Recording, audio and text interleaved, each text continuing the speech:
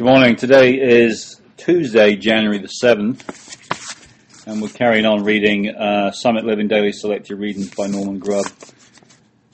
I record these in the evening, obviously, so that they can go out in the following day.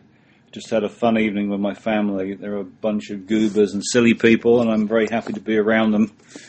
It's the Lord's work in my life that's quietened me towards my family. And while this process still has some challenges for me, it's His intervention in me and in my life that is really, well, not His intervention in me as a separate entity, of course, but His work in me as me that has changed me. As Paul says, it's in Romans chapter 12 and verse 2, do not be conformed to this world, but be transformed by the renewing of your mind. And over time, the strongholds in my mind have been renewed by the Lord. But in some ways, there's still work to do. I'm not yet perfected in love. Otherwise, I wouldn't react the way I do. Although maybe that's just a figment of my imagination. Anyway, Lord, I thank you for your presence in and through me every day, and your unction and power in me to read this book. I am not just get value from reading it myself, but when I listen to my own voice again, it somehow sinks into my mind more deeply.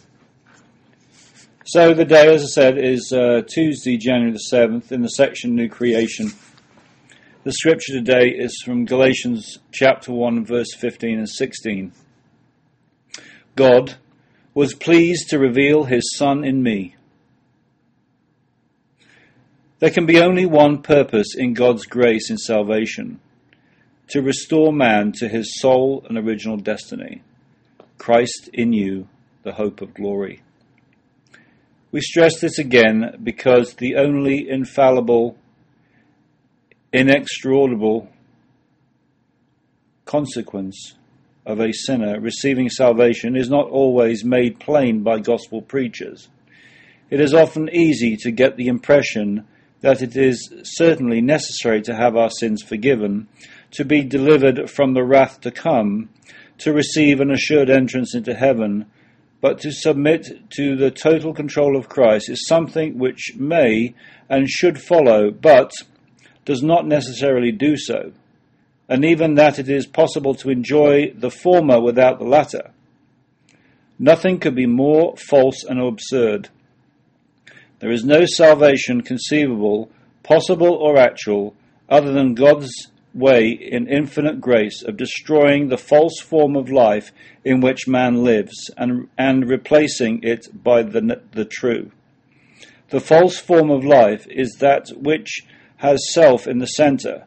The true form of life is that which has God at its center, Christ living in me. It is for that reason Paul used the striking expression in Galatians chapter 1 and verse 17 to describe his conversion. When it pleased God to reveal his Son in me. The startling fact is that on the road to Damascus, it was the exalted Christ who spoke to him from heaven. Yet he writes years afterwards that the outcome of God's dealing with him those 3 eventful days was not an external revelation of an ascended Christ, but an internal revelation of the indwelling Son. That excerpt today is from the Deep Things of God. And I can, in my own experience, agree with what Norman says here, because I would say in my own life that I received the Lord Jesus Christ on November 15, 2001, but it wasn't until December 15, 2006, like Paul, where the Lord chose to reveal his Son in me, and that gap there was really, I never heard the truth of Christ in you, the hope of glory, until I followed Norman and his writings to Louisville, Kentucky, and went to the gathering that had been there going on since the 70s. I never heard that truth in the organized religions and denominations. I never heard it from the lips of a man, never heard it from the lips of a pastor, and when I asked him, where is the kingdom of heaven? Anyway, I hope you enjoy that today and a little bit of my testimony with it. Take care. God bless. Bye-bye.